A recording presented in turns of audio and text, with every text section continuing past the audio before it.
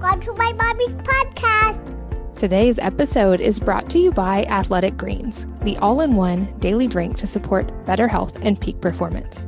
Even with a balanced diet, it can be difficult to cover all of your nutritional bases, and this is where Athletic Greens can help.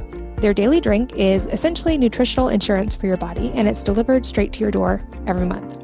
It's developed from a complex blend of 75 minerals, vitamins, and whole food ingredients. It's a greens powder that's engineered to fill the nutritional gaps in your diet. Their daily drink improves your everyday performance by addressing the 4 pillars of health: energy, recovery, gut health, and immune support. It's packed with adaptogens for recovery, probiotics and digestive enzymes for gut health, and vitamin C and zinc for immune support. It's basically an all-in-one solution to help your body meet its nutritional needs. And it's highly absorbable and diet-friendly, whether you are keto, vegan, paleo, dairy-free, gluten-free, etc. It has less than 1 gram of sugar, and it tastes great. And here's how I used it and still use it. When I started losing weight, I was eating a lot more protein, and it became hard to get enough greens and vegetables in because it was hard to actually eat enough volume of food. I was full. So I was able to use Athletic Greens to meet my veggie and nutritional needs, even if I was full and just didn't feel like eating extra. It's basically like a multivitamin, but it's actually head and shoulders above a lot of multivitamins. They don't use any GMOs or harmful chemicals, and it's NSF certified. So they really are careful about their sourcing and what goes into it. When you try Athletic Greens through my podcast, they're also going to send you a year's supply of their vitamin D3 and K2 for free. I've talked about vitamin D before. We know we get it from the sun, but it can also be important to supplement, especially in the winter months. And this is something I test my own blood levels of and supplement when necessary. And it combines these nutrients to help support the heart, immune system, and respiratory system, which is especially helpful this time of year. So whether you're looking to boost energy levels, support your immune system, or address gut health, it's a great time to try Athletic Greens for yourself. Simply visit athleticgreens.com/wellnessmama to claim my special offer today. You'll get a free vitamin D3 K2 wellness bundle with your first purchase. That's up to a 1-year supply of vitamin D as an added value for free when you try Athletic Greens. You'd be hard-pressed to find a more comprehensive nutritional bundle anywhere else. So again, that's athleticgreens.com/wellnessmama. This podcast is sponsored by Alitura Skincare. This is a company founded by my friend and previous podcast guest, Andy, who formulated these products to heal after a horrific accident left him with scars on his face. He mixed some of the most nutrient-dense ingredients on the planet to create truly natural products that feed and benefit the skin, leaving it nourished and, in my experience, hydrated and younger looking. I know from talking to Andy that he has literally gone all over the world to source some of these ingredients and is meticulous and even obsessive about testing them for quality and finding the combinations that work the best. Even the name Alitura means feeding and nourishing in Latin, and I love all of the products that I've tried from them.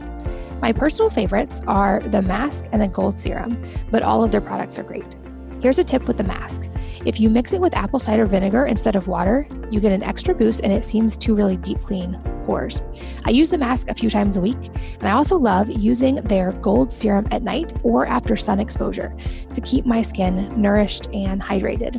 Check out these products and all of their products by going to alituranaturals.com/wellnessmama. That's ALITURANATURALS.com/wellnessmama. And if you use the code wellnessmama, all caps, you save 20% and get free shipping. Hello, welcome to the Wellness Mama podcast. I'm Katie from wellnessmama.com and wellness.com.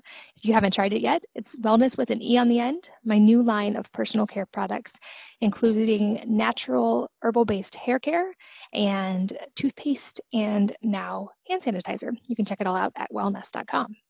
This episode is a solo episode and a Q&A episode answering some of the more common questions I've gotten from you guys in recent emails and on social media, touching on some of the timely things going on right now, but also touching a lot on health on a budget. A lot of us have budgets tightening right now, on virtual schooling and homeschooling, on things like screen time and self-care, going deep a little bit on the GAPS diet we used with my son for his eczema, and also answering in more depth about why I give blood regularly and all the considerations surrounding that.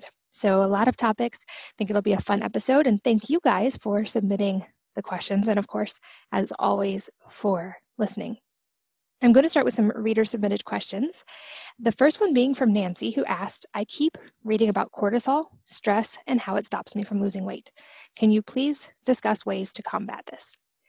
Absolutely, and this is something I have very direct firsthand experience with.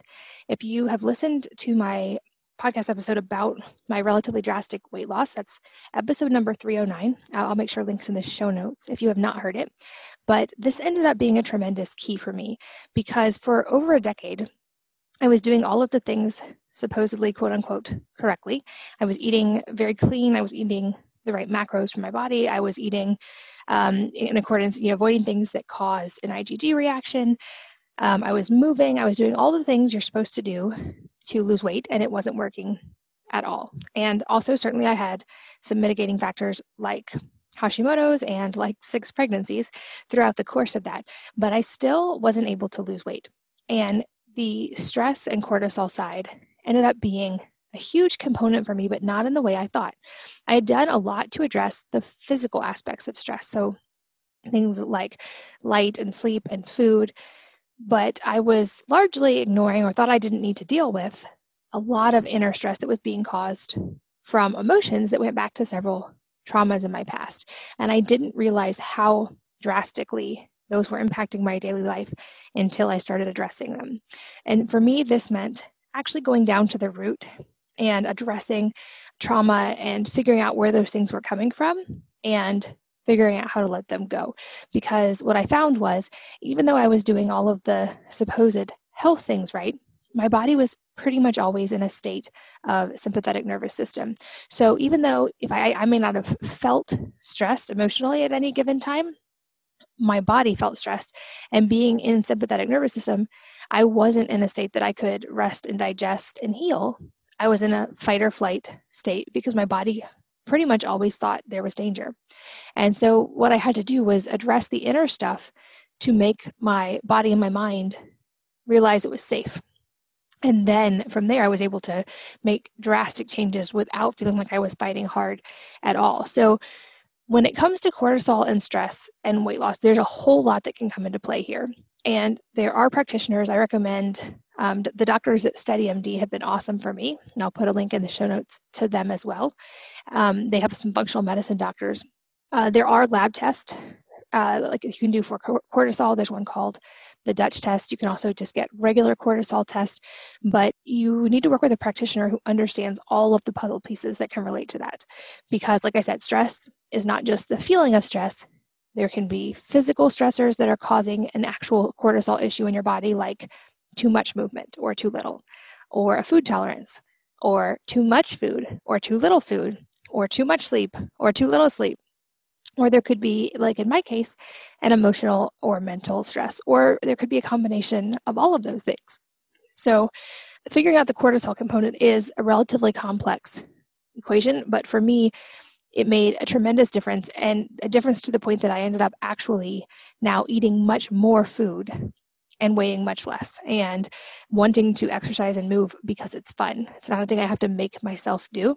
A couple things that I have found that seem to be relatively universally helpful. Again, I still recommend working with a practitioner, especially to figure out specifics like food intolerance, like hormone levels can really impact this, like a diet, like making sure there's not a food intolerance, because if you're eating a food that's inflammatory for you, it's causing a stress, even if you don't feel it. But once you've done all of those things, there seem to be some commonalities, like natural ways to support the body's natural hormone process that helps get your cortisol in correct levels. Because every day there's a cascade of hormones, times when cortisol should be a little higher and times when it should drop. And for people who are struggling with cortisol and stress issues, sometimes these can even be completely reversed or just a little bit out of whack. So you're going to want to work with someone who knows what they're doing on that. But I have found things like light and food can be used, and breath work can really be used to help manipulate those hormones and get them back into proper range.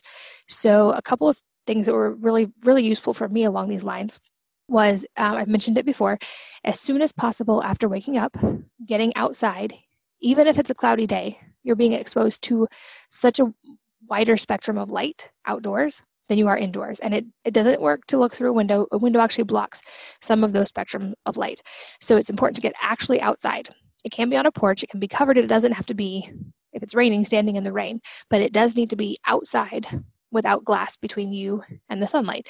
And that light hits specialized receptors in your eye that signal the body that it's morning time. And part of the theory of what can be going on with cortisol is that our bodies don't know when it's daytime and nighttime anymore because we're constantly exposed to a more narrow spectrum of light from screens and indoor light and not enough sunlight. And that light can signal the body that it's daytime at night when it's not, and we're not getting the bright light in the morning and in the middle of the day that signal the body that it's morning or it's noontime. So the cortisol can be out of whack because melatonin and all the other hormones that are light dependent are also out of whack. So that small change, just spending 30 minutes outside as soon as possible after waking up, many people notice a huge difference from that alone. And the best part is it doesn't cost a thing. It's not really much effort to do, not too difficult, and easy to implement. In the same way, food can be manipulated to help get your hormones in range. So food is another signal that we send to our body about what time of day it is. And typically, in most societies, especially past societies, the majority of eating happens during daylight hours because that's when you can see. So that's another way, again, to signal the body of what time of day it is. And a couple of ways that I found that are especially helpful to do this. One is to get enough protein at the first meal of the day. If you are doing any form of time-restricted eating or intermittent fasting, this may not be early in the morning, but getting enough protein can help that hormone cascade just like the light can. Dr. Alan Christensen, who was one of the doctors that was really instrumental in helping me recover from Hashimoto's, he recommends that if you're going to eat carbohydrates, and I actually think you really should, those are best eaten at the last meal of the day. So dinner or whatever the equivalent would be. And then Dr. Amy Shah, who's a previous podcast guest, talks about how you can use something called circadian fasting in line with those other two suggestions to make sure that your body's getting the correct signals about what time of day is. And circadian fasting, simplified, it means you don't eat if the sun's not out. So you wait in the morning to eat until at least the sun has come up. You stop eating before the sun goes down. That part is more difficult and ironically can lead to weight loss all by itself because eating late at night can confuse the body's signals. So from a food perspective, what helped me with that mixture of circadian fasting was to eat a lot of protein, at least 40 grams for me at the first meal of the day, which if I eat breakfast, that can be at 8 or 9. Sometimes that can be at lunch if I'm eating in a shorter window. And then if I'm going to eat carbs, often things like sweet potatoes or squash or fruit, or sometimes even sprouted grains of some kind or something like that, that's usually in the evening because that helps that hormone cascade and tends to have a beneficial effect on sleep. Another thing I recommend that is completely free, that I think is universally beneficial, is to avoid the mainstream or most news media completely. And I say this as someone whose business benefits from social media, also to avoid social media as much as possible. Especially right now, there are measurable data that those two things increase your stress levels. And it's quite easy to just turn them off. I don't have social media on my phone, so it's not a temptation to check it. And we don't ever, under any circumstances, turn on mainstream news in our house, period. I have a few sources I read to make sure I'm aware of what's going on in the world, but I'm cautious and I limit that too. And here's why. Human beings, they say we're psychologically geared to be in small groups, and that our brain tends to max out for remembering and caring about somewhere between 150 and 200 people, depending on what source you're looking at. So it's very difficult for the human brain to remember and care about more people than that. And so there, obviously on social media, many of us have many more friends than that. We obviously know many more people than that, but that's kind of a social limitation of the human brain because that's sort of the size group you would normally potentially interact with in a way that was beneficial to your life. Also, throughout history, you pretty much only had exposure and interaction with people relatively close to your geographic area. And if someone in your geographic area had a crisis, you knew about it and you also had the ability to help them. And it was important that if someone in your area was in crisis, if you knew about it, your body would respond in a similar way, because whatever happened to them could potentially be a threat to you. So the overused cliche example, if there's a lion who's going to attack your neighbor, it could potentially also be a threat for you. It's important for you to know about that and be aware and have a healthy fear. And that's part of our ingrained human response. The problem is we're now globally connected to billions of people through social media. And through the news media, we are exposed to the threats, dangers, and crises all over the world, which our brains still haven't quite adjusted to. So our body and our nervous system can't necessarily distinguish between things that are an immediate threat to us and things that are in a completely different continent and not necessarily a threat to us, because we're designed to empathize and mirror that human suffering. And so now we have drastically more inputs and are aware of all of these problems going on all over the world, but we don't actually have the ability to improve a lot of those problems. So it's like a feedback loop where we can't actually do anything to affect the outcome. And a lot of those things are not a direct threat to us, but our nervous system doesn't know that, and our subconscious doesn't necessarily know that. So we're essentially taking on the stress of the entire world with no ability to make it better in most cases. I have heard from probably dozens of people at this point who have completely cold turkey given up the news media and a lot of social media, and not a single one regrets it, nor has anyone missed out on something that was vitally important to them from not watching the news. It's basically kind of just a constant diet of junk food as far as your body's concerned, in that it's messing with your cortisol, it's increasing fear and stress, and you watching it, you can't actually help those people directly necessarily. If helping the people is a concern, there are great sources of information that you can read in less time without the same emotion and signaling all of those fear responses, and that have very direct ways that you can send resources or time or money or whatever it is to help people in various areas. So a little bit of a soapbox for me there, but I think getting rid of those inputs made a huge difference on my life, and I've heard the same story from many, many people. So that would be my challenge to you today. If you feel like you have a lot of stress in your life, you can't get rid of a lot of stresses that come with life, especially if you're a mom. Kids will still wake up in the middle of the night. Things will still break around the house. There will still potentially be chaos, but you can avoid the exogenous chaos that you don't need, that you are choosing to watch, that your body thinks is junk food, and that could be keeping your cortisol out of whack. So again, off the soapbox with that one, but it's a free change anyone can implement. Another question in relation to this that I get quite a lot, every couple months I post a picture when I give blood, and I mentioned that it has benefits depending on certain conditions, and that it can be really helpful for the donor as well as for the person receiving the blood. And I always receive a lot of follow-up questions about this, so I wanted to touch on this as well. Personally, giving blood is especially beneficial for me because I have hemochromatosis. It's a health condition where I have excess iron in my body. It's apparently inherited. I have a genetic marker for it, but regular donation of blood helps reduce my iron levels. And this was something that didn't show up for me until after I stopped having kids. And I'm guessing because there was more blood loss that came with that. And babies in utero tend to use, I would guess, iron as well.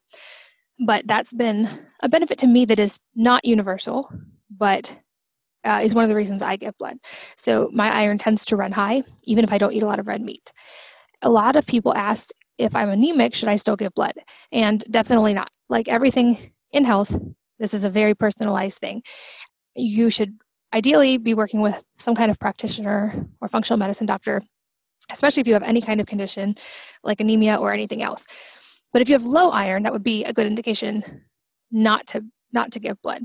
But for those of us who do not have low iron, there are actually some benefits to giving blood beyond just the iron thing. So there's some preliminary data that there's a correlation between donating blood regularly and lower risk of certain cancers. And the theory is that by donating blood and reducing the iron stores in the body, we're reducing a cancer risk. There's some cancers that seem to thrive in a more iron-rich environment. So there's potential anti-cancer benefits there. There's also potential heart and liver effects. Again, there's only preliminary research on these. I don't think there's a ton of incentive to study this because even though I'm sure that there is money made in blood donation, I don't think it's a tremendous amount. But again, the iron overload can lead to heart and liver potentially issues as well. So excess iron, they say, can get stored in the heart, liver, and pancreas, and that might increase the risk of cirrhosis of the liver or liver failure or damage to the pancreas, or potentially even heart abnormalities like irregular heart rhythms. So blood donation, by helping maintain healthy iron levels, might help reduce the risk of some of those problems. It's not a benefit I would encourage people to donate blood for, but there is often a weight loss effect from donating blood, not just immediately as you lose a couple pounds usually of actual fluid from the blood they take out of you, but when you donate blood, your body has to regenerate it, and you burn quite a bit of calories from regenerating that blood. Again, that's not a complete weight loss strategy, shouldn't be used on its own, but it's another just positive effect for people who are able to give blood. A cool thing that happens when you give blood is that it stimulates new blood cell production logically, but as the body works to replenish blood loss, this increases the production of new blood cells, which are beneficial to the body in various ways. So I don't think it's in any way a magic bullet, but since it can very much save someone else's life, and there's potential health benefits to donors as well, if you have some of those health factors in your favor, it's something definitely to consider doing. I've received messages from quite a few listeners who had children born with various conditions that require them to have blood transfusions very regularly for their first couple years of life to survive. And I love hearing about stuff like that. And I hope when I donate blood that it can help people, whatever their case may be, but help them to make it through whatever that is. On the flip side, when someone is anemic, again, probably not a good time to give blood. In the past, when I was anemic during a couple pregnancies, I focused on natural sources of iron like grass-fed liver or liver capsules, and also food sources of vitamin C. This is an often overlooked point. Vitamin C increases the absorption of iron. So I actually personally avoid vitamin C around any sources of iron because I don't need to increase my iron absorption.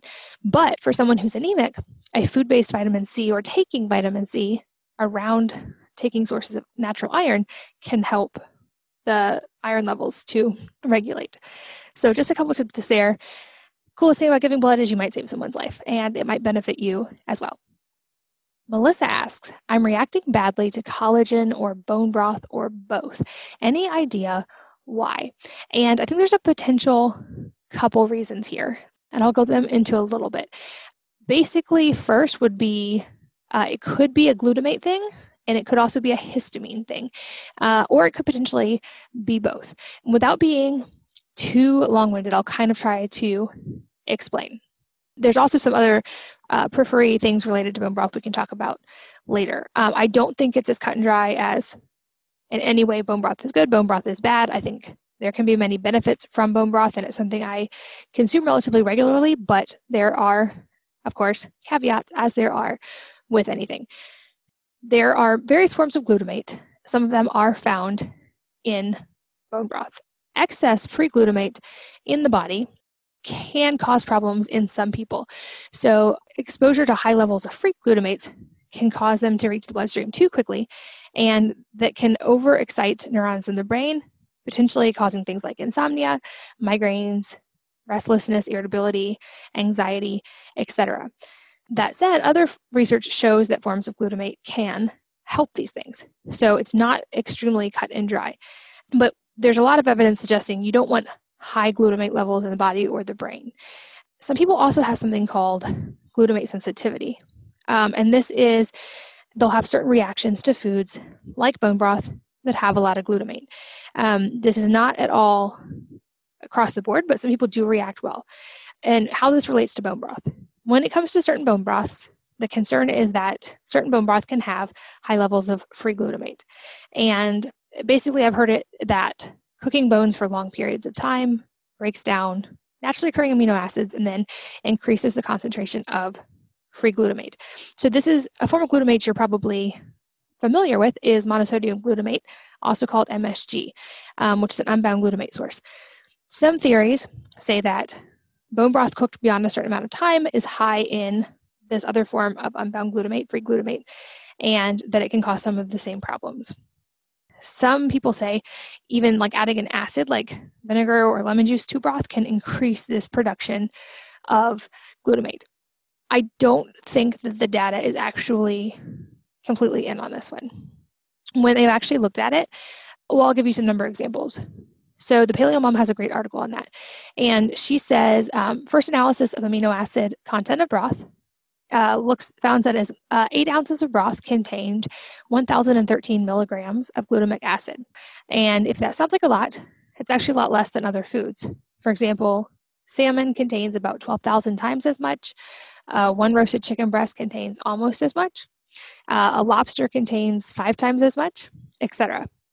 So someone who doesn't react to those foods but might react to bone broth, it's probably not a glutamine thing.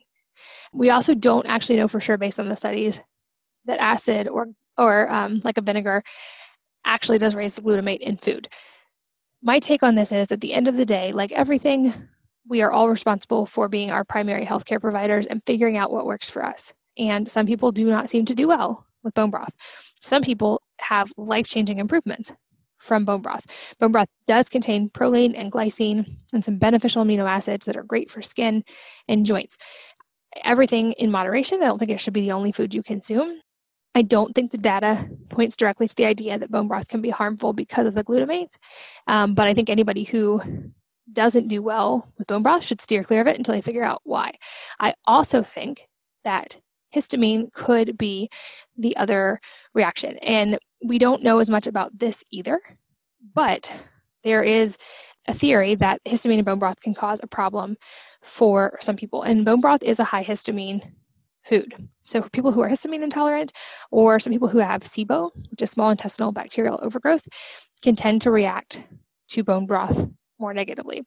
At the end of the day, my take is if you react to a food, you should probably avoid that food, at least until you can figure out what in the body is causing the reaction to that food and address it. I love this question from Kendra. For people on a strict budget, aka can't afford to spend hundreds of dollars a month on all the organic foods and supplements, what are some important yet basic and inexpensive things that we can do for ourselves and our kids? Looking for what we should focus most on with supplements, i.e. vitamin C, probiotics, etc., for maintaining good health. I know food is important and we eat healthy already. Wondering if we should be taking other supplements mostly. And I love this question. I think this is often overlooked. And even if people are not on a tight budget, these same exact statements apply. And I think this is where we need to start. It's easy to get sucked into all of the glamorous new things and new supplements and fancy marketing and biohacking devices. And certainly those all can have their place. But the basics of health are often much less complicated, much less expensive, or entirely free. And I am even more convinced now than I ever have been, if you don't figure out these foundational blocks first, especially the personalized aspects of these for yourself, all of those fancy supplements and biohacking devices are not going to be as effective anyway. So let's start with some of the most important basics. I already mentioned it a little bit. This is a completely free thing to do. The light in the morning thing, or just using light to your advantage. People underestimate this because you may not notice an immediate effect from manipulating your light like you would from, for instance, eating a food that doesn't agree with you or taking a supplement that gives you immediate energy. But over the long term, light is one of the most important things you can control for your health. So my 2 biggest pieces of advice related to this that don't necessarily have to cost anything are, like I said, to get outside in the morning as soon as possible and spend at least 30 minutes getting outdoor light. I also recommend, on that same note, getting other forms of light exposure during the day.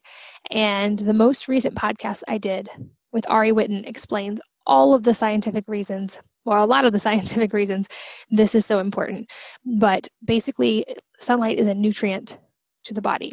And while we shouldn't sunburn, we are often malilluminated. We're not getting enough sunlight. Just getting enough sunlight can drastically improve health, and not just for the vitamin D. So if you aren't familiar or you're still nervous about the sun, go check out that episode. The flip side of this is that if we avoid light that we shouldn't be exposed to after sunset, that also can make a big difference on health. There's several ways to do this. The easiest way is to turn off or down lights in the house after dark. Avoid screens at night. I know that one's a little tougher. Or at least use things like flux that change the spectrum so you're not getting as much blue light. There are also orange and red glasses that block blue light that can be used at night if you are going to be doing some of those things. But again, like I said, this is a completely free thing unless you choose to buy orange or red glasses that can make a big difference. A simple tip that I have is that we have no blue light bulbs in certain lamps in our house. So after dark, we can turn those on and still be able to see around the house, but not be exposed to blue light. Another completely inexpensive thing we can do, often totally free, is to get some kind of movement during the day. And as a tie-in to the first point, bonus points if you do this outside and get sunlight at the same time. Another recent podcast guest, Sean Wells, recommended getting some form of gentle movement after eating as a benefit for blood sugar control. And this can be as simple as a walk. It can be as simple as some gentle movement, stretching, any kind of circuit outside. But movement can be free. We can do it at home. We can do it in our backyards. We can do it on a walk. That is completely inexpensive or free thing we can do. There are well-documented benefits of movement. I'm not going to call it exercise because I think play and gentle movement can be just as effective or more effective, but it's something we all need to do. Another tip I already mentioned, but just to reiterate, is circadian fasting or circadian eating, I guess it would be more aptly called, which is just as simple as eat when it's daylight. That's something we can do with our kids as well. They also don't need to be eating late at night.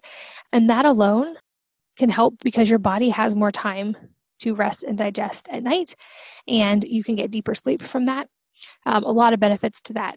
So protein in the morning and circadian fasting can really help. And since you have to eat anyway, this is not necessarily any more expensive.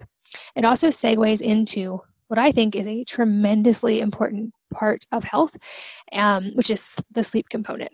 And certainly there are things that can improve sleep that do cost money.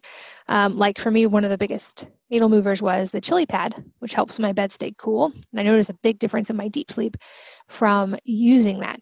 But there's also inexpensive things or free things we can do to improve sleep. Things like avoiding caffeine after noon, making sure we're staying hydrated but not drinking too much water in those couple hours before bed, not eating for at least 3 hours before bed. And then a couple of other tricks I have found helpful.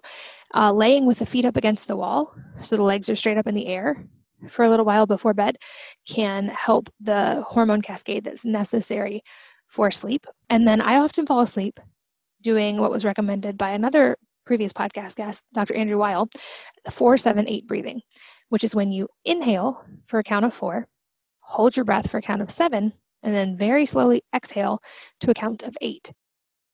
Like I said a little bit already in this, I would address food first before supplements. So if budget's tight, I would concentrate on getting really nutrient-rich food before adding in any supplements. You really can't out-supplement a poor diet. So we focus on lots of really high-quality protein sources, and that's where I'm willing to allocate the majority of our budget, and then fill in with organic vegetables and other sources of nutrients and calories. Frozen vegetables, organic frozen vegetables are a great option. Those are often a lot more budget friendly. And only after getting the diet dialed in would I do supplements. To Kendra's point, I personally I don't take anything every single day.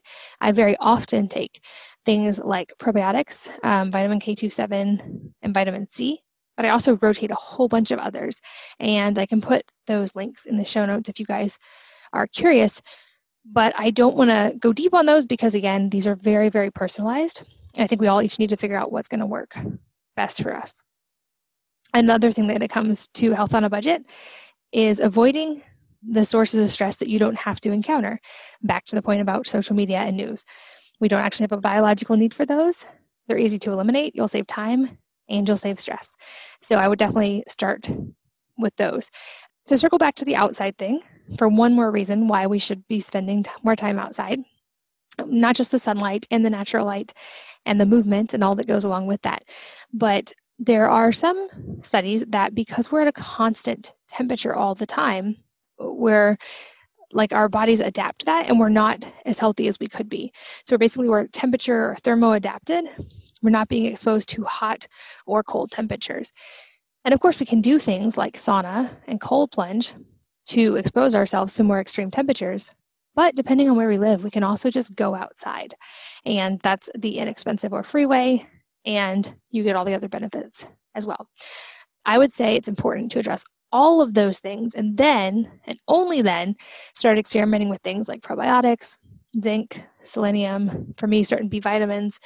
If you want to get really detailed beyond that, I found Nutrition Genome very helpful, which is a genetic test that spits out personalized diet and supplement recommendations so that you can actually take supplements that are most effective for you and not just take supplements that are going to make your urine expensive.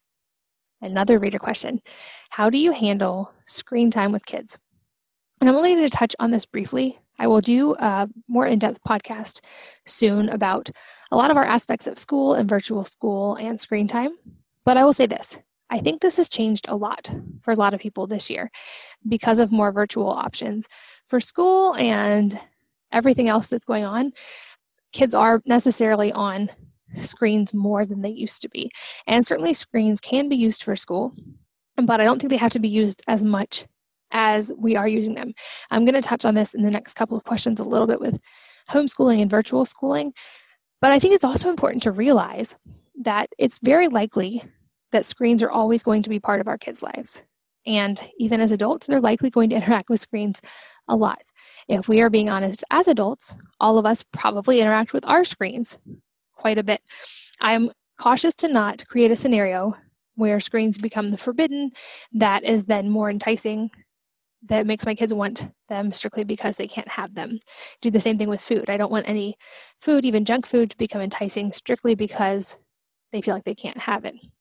So in that sense, I like to think of screens kind of like food. They're objectively not good or bad, but the type and the quantity makes a difference.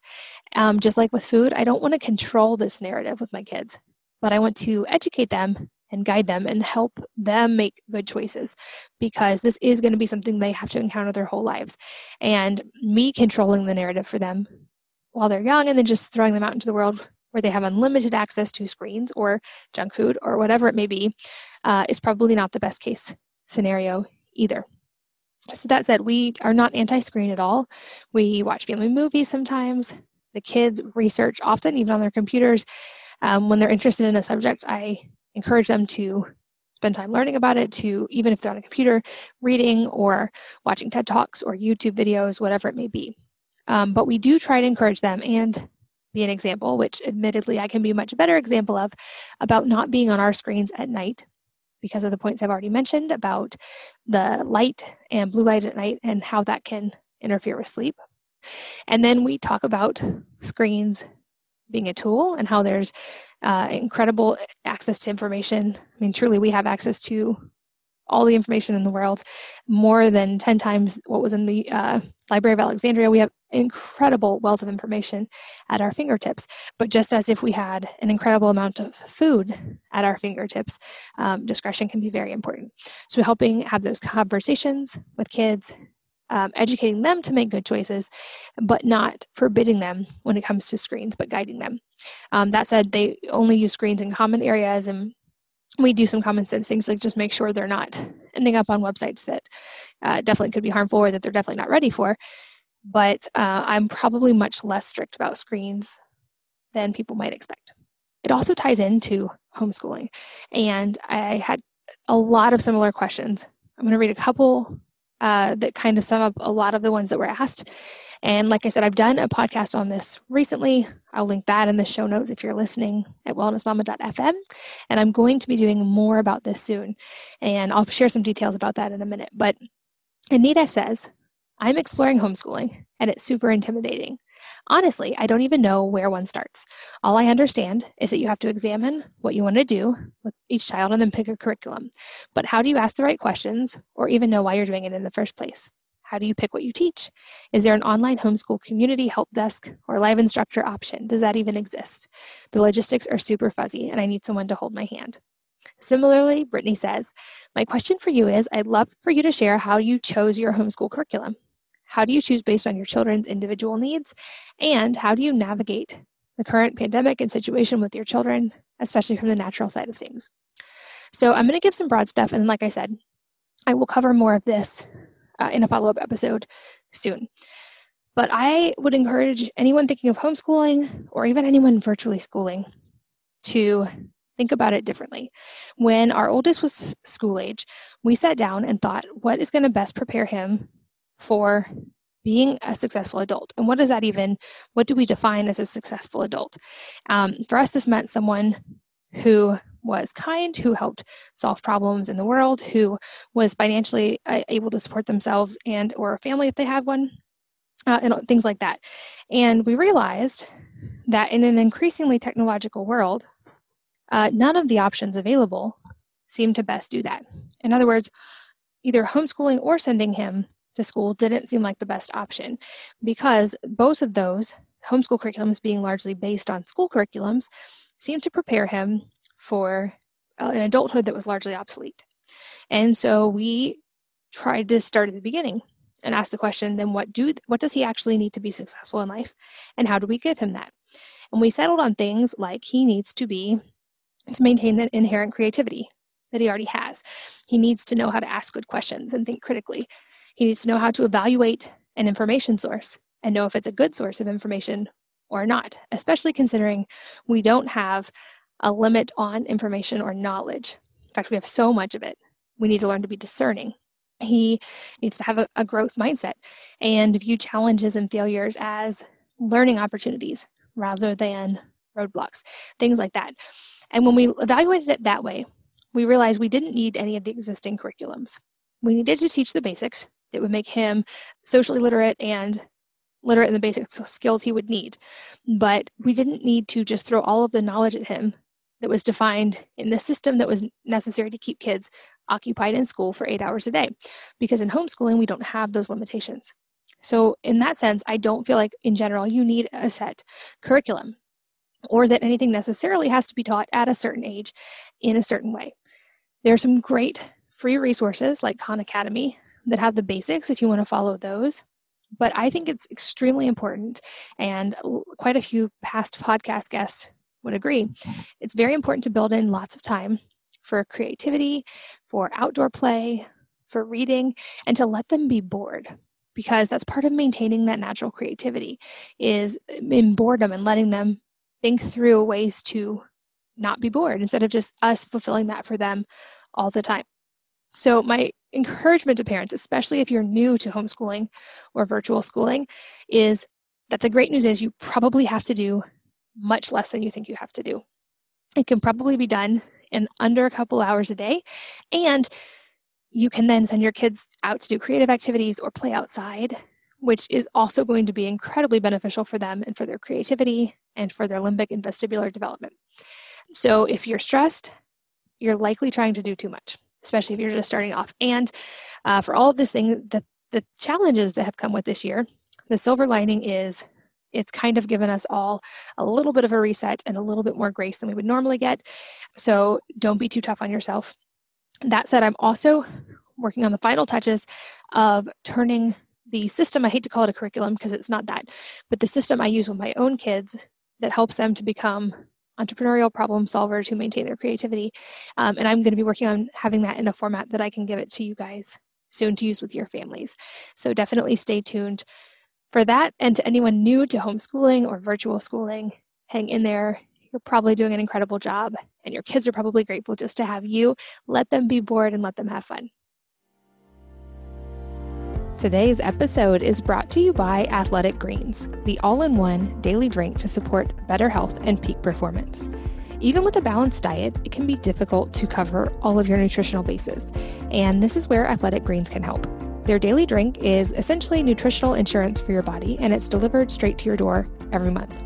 It's developed from a complex blend of 75 minerals, vitamins, and whole food ingredients. It's a greens powder that's engineered to fill the nutritional gaps in your diet. Their daily drink improves your everyday performance by addressing the 4 pillars of health: energy, recovery, gut health, and immune support. It's packed with adaptogens for recovery, probiotics and digestive enzymes for gut health, and vitamin C and zinc for immune support.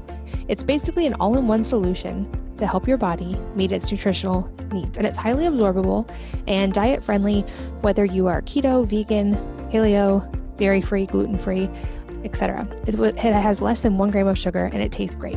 And here's how I used it and still use it. When I started losing weight, I was eating a lot more protein, and it became hard to get enough greens and vegetables in because it was hard to actually eat enough volume of food. I was full. So I was able to use Athletic Greens to meet my veggie and nutritional needs, even if I was full and just didn't feel like eating extra. It's basically like a multivitamin, but it's actually head and shoulders above a lot of multivitamins. They don't use any GMOs or harmful chemicals, and it's NSF certified. So they really are careful about their sourcing and what goes into it. When you try Athletic Greens through my podcast, they're also going to send you a year's supply of their vitamin D3 and K2 for free. I've talked about vitamin D before. We know we get it from the sun, but it can also be important to supplement, especially in the winter months. And this is something I test my own blood levels of and supplement when necessary. And it combines these nutrients to help support the heart, immune system, and respiratory system, which is especially helpful this time of year. So whether you're looking to boost energy levels, support your immune system, or address gut health, it's a great time to try Athletic Greens for yourself. Simply visit athleticgreens.com/wellnessmama to claim my special offer today. You'll get a free vitamin D3 K2 wellness bundle with your first purchase. That's up to a 1-year supply of vitamin D as an added value for free when you try Athletic Greens. You'd be hard-pressed to find a more comprehensive nutritional bundle anywhere else. So again, that's athleticgreens.com/wellnessmama. This podcast is sponsored by Alitura Skincare. This is a company founded by my friend and previous podcast guest, Andy, who formulated these products to heal after a horrific accident left him with scars on his face. He mixed some of the most nutrient-dense ingredients on the planet to create truly natural products that feed and benefit the skin, leaving it nourished and, in my experience, hydrated and younger looking. I know from talking to Andy that he has literally gone all over the world to source some of these ingredients and is meticulous and even obsessive about testing them for quality and finding the combinations that work the best. Even the name Alitura means feeding and nourishing in Latin, and I love all of the products that I've tried from them. My personal favorites are the mask and the gold serum, but all of their products are great. Here's a tip with the mask. If you mix it with apple cider vinegar instead of water, you get an extra boost and it seems to really deep clean pores. I use the mask a few times a week, and I also love using their gold serum at night or after sun exposure to keep my skin nourished and hydrated. Check out these products and all of their products by going to alituranaturals.com/wellnessmama. That's ALITURANATURALS.com/wellnessmama. And if you use the code wellnessmama, all caps, you save 20% and get free shipping. Donna asks, how do you fit in taking care of yourself on a busy day or week? My eating healthfully and getting exercise, as well as my personal goals, are often casualties of my long list of urgent or important needs for the rest of my family. And I first want to say I can absolutely empathize. I have been there too, and I know exactly how tough that feels. In fact, this was something that for me took a lot of years to figure out and almost led to a nervous breakdown in the meantime. And I don't say that lightly. I came extremely close to completely deleting Wellness Mama and just focusing on my family because I wasn't able to balance it all. And that process, like I said, was a long and slow one for me, but now after years of working on this and systematizing has become an effortless one for me. And I'm wrapping up a book on this that will hopefully be coming soon. The short version is that I realized I was running my business with systems and goals and measurable objectives, and I wasn't doing that at home, which was a huge disservice to my family. I started applying a lot of the same things that I had learned that made a business successful and adapted them to run my family in a similar way. And despite how it sounds, it is not at all overly structured or rigid. In fact, it's given us much more freedom. And I am going to be sharing that whole system with you guys soon. The short version is, if you start by figuring out the biggest sources of your stress and time constraints, especially the recurring ones, and then solve for those variables, you can slowly dig yourself out of that hole. Also, it's important to get everyone else involved. The rest of our family are often much more capable than we give them credit for. And often, speaking for myself largely, we take on more than we need to. So again, I'm going to go into all of those details in the book soon, but an easy way to start this is to do the 80-20. Write out the 20% of things that are causing you most of your stress, and then figure out how to get rid of those. Figure out the 20% of things that actually give you personally the most happiness, and solve for those. And in some ways, 2020 has been great for this, because many of us have had to drastically reevaluate our lives and what day-to-day living looks like. And so as we now try to integrate and move forward from this, it's a great time to consciously implement some of those changes. I will tackle one more question as we're getting a little bit close to the end of time, and I want to go drink coffee soon. Natasha says, I've read your previous blogs on the GAPS diet and how you used it to heal your younger child's eczema. I was hoping you could elaborate more on how you approach this diet for a child at such a young age.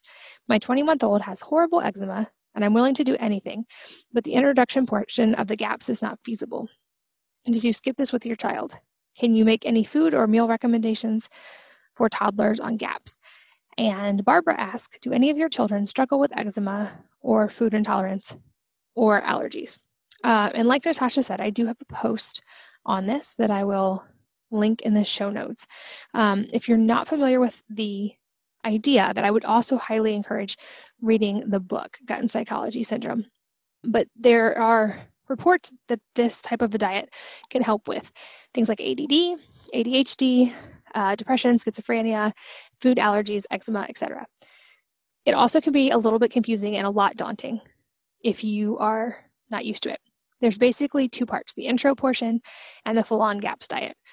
In the intro, there's stages with only slow-cooked things like meats, vegetables, meat stock, probiotic foods like sauerkraut, etc.